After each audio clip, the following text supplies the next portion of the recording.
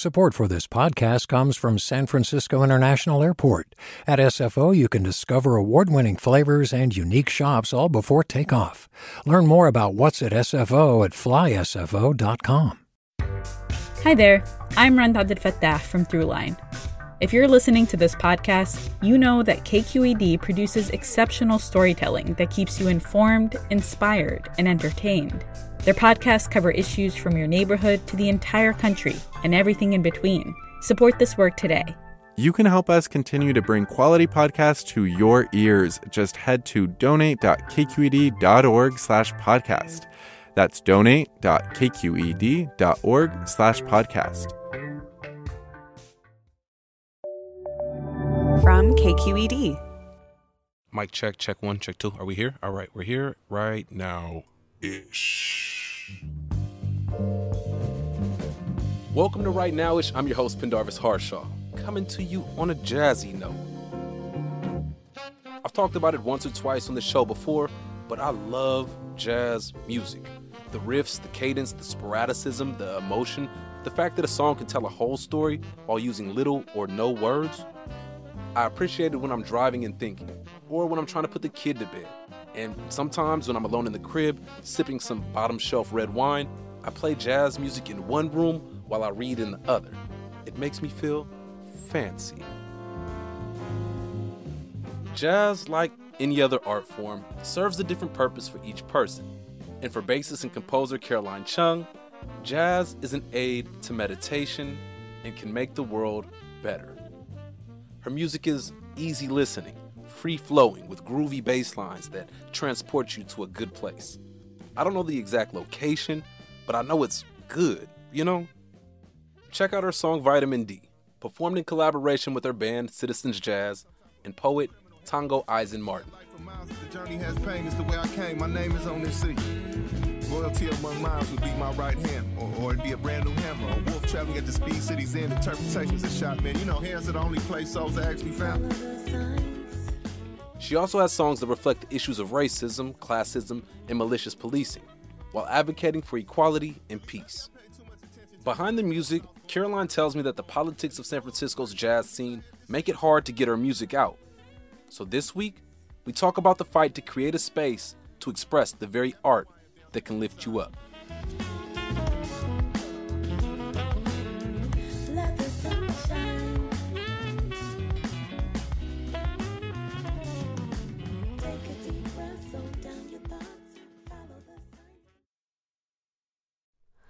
Hi, it's Terry Gross, the host of Fresh Air.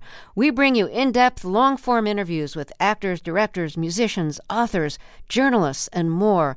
Listen to our Peabody Award-winning Fresh Air podcast from WHYY and NPR.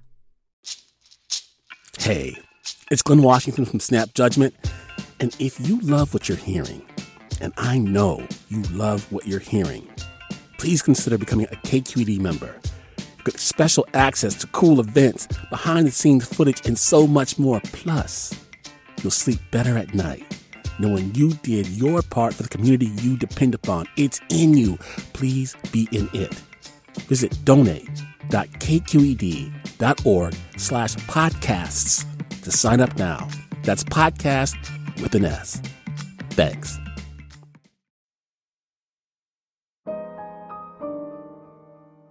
I was always a musician because I grew up in an Asian family where my mom pretty much made us take piano lessons as children. As I got older, I was able to switch to an instrument that I thought was cool, which is the bass. I got into it because I was really into hip-hop, old school 90s hip-hop, a lot of funk and soul. That's how I started playing bass, just playing along to recordings of my favorite music. And when you moved to San Francisco as a young adult, you studied jazz. And your instrument, the upright bass, it's something that I don't normally think of as front and center, at least in my mind when I think of jazz. So how do you shine as an upright bassist? Just kind of exploring the bass as like my own instead of trying to be like other jazz musicians.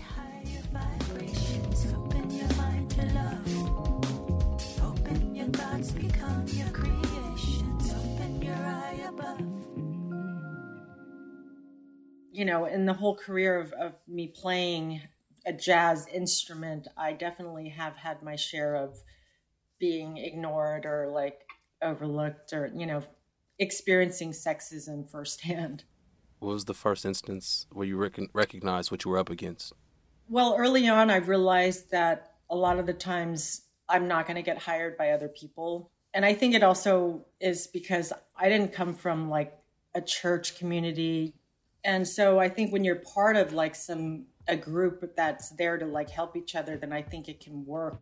But if you're just out there on your own being like, hey, I'm a female jazz bassist, it's like nobody really cares because it's the boys club, and that's how it's felt for me. I feel like in San Francisco there's a lot of big fish in the small pond scenario. I guess I feel like I came up on my own as an Asian woman wanting to play upright bass. So I do always feel like I kind of just paved my own path, did my own thing, put my own projects together, got my own gigs.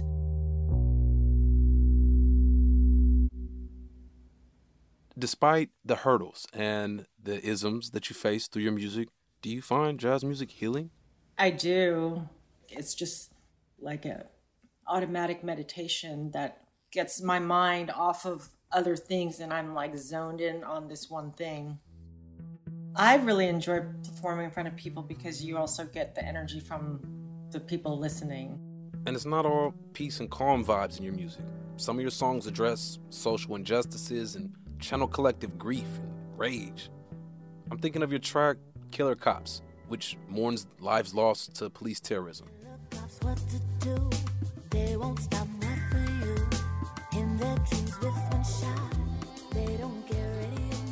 Or the song Let Freedom Ring.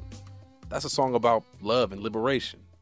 Yes. Like I always turn to my heroes in music, and like the one thing that they all have in common is that they were all people who felt deeply, and they felt deeply about what was going on around them, and they felt the need to express that through their music. Thelonious Monk and Mingus, even, John Coltrane, all of them, I feel like, used their platform, their instrument to uplift the people around them or to like make things better in this world. Jazz artists have a long history of incorporating civil rights issues into their music. Look no further than classic songs like Nina Simone's Mississippi Goddamn, John Coltrane's Alabama, or Billie Holiday's Strange Fruit. All of them are calls for justice in the South.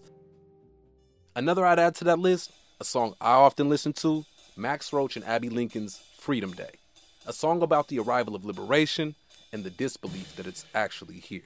Freedom Day, Freedom Day, throw those shackling chains away. It's kind of our job to actually also be a part of, the activism that's going on as an artist. And as someone who lives in West Oakland, I'm really, I do see a lot of suffering around me, and the homeless situation right now is just so out of control. It's difficult to see all of this and then to just play music and sing about, my broken heart. On that note, specifically about a song, one of your songs, Let Freedom Ring.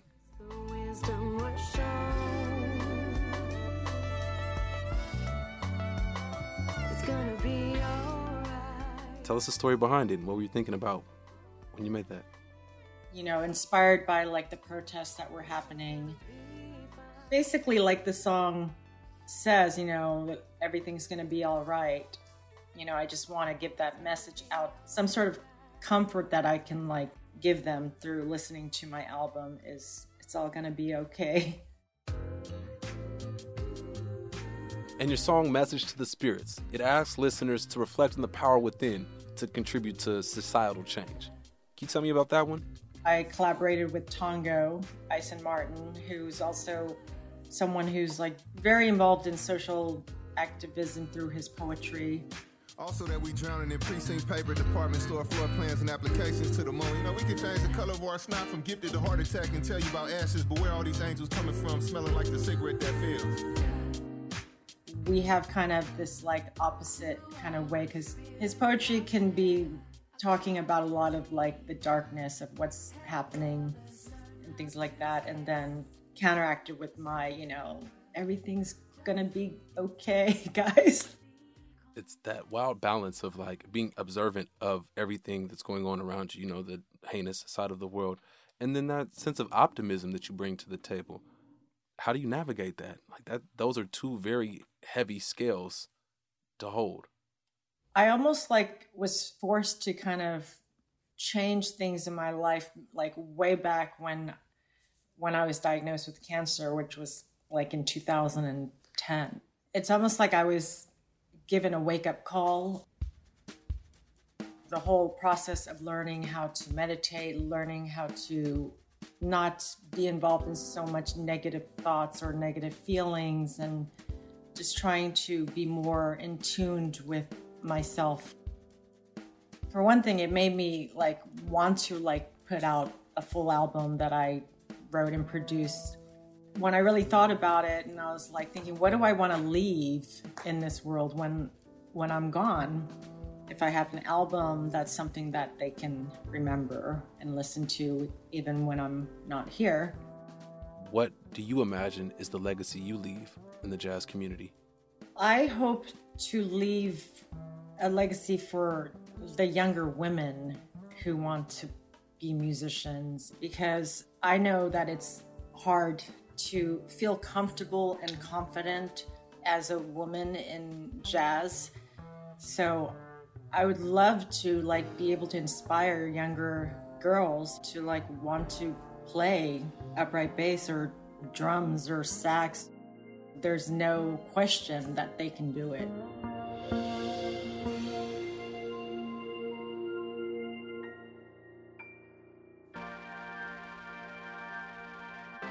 Caroline Chung, thank you for your time and for your art. I'm wishing you the best in your career and that everlasting path toward healing. For listeners out there, Caroline will be performing a Nina Simone tribute at the SF Jazz Hot Plate Festival on January 22nd. Find more info on sfjazz.org.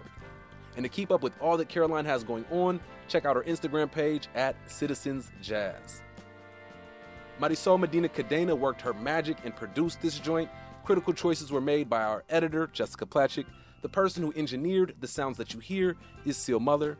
Our engagement team is made up of Ashley Ng, Ria Garewal, and Justin Ebrahimi.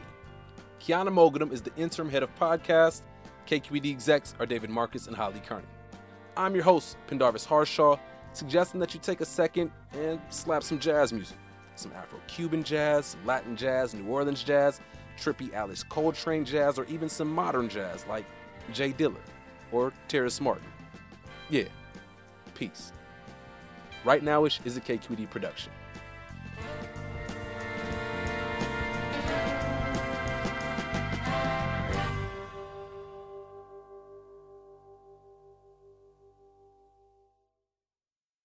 Hi, I'm Sasha Coca, host of the California Report magazine. Every week, we bring you stories about what connects us in the giant, diverse Golden State. Because what happens in California changes the world. I love this place. We were once seen as like the place to be, California.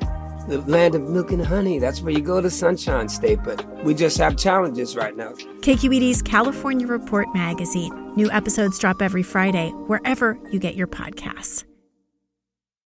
Hey, it's Avery Trufelman, host of Articles of Interest, and I've got to say, I've been a fan of KQED ever since I was a little kid, and I would come out to San Francisco to visit my grandma. It was just what we'd always turn on every time we got in the car, every time we were making dinner and turning on the radio. It was always KQED. And then over the years, I've become a massive fan of KQED podcasts because this is local reporting at its best. These are answers to questions you've always wanted to know, interviews with exciting, unusual voices, necessary journalism, all told with love and care and artistry. And did you know that a majority of KQED's funding actually comes from members? It's just people like you and me supporting the programs they love, while also getting access to cool events, behind-the-scenes footage, and so much more. If you want to sign up and be a part of this amazing community, visit donate.kqed.org/podcasts to become a member today. That's podcasts with an S. Thank you for listening, and thank you for your support.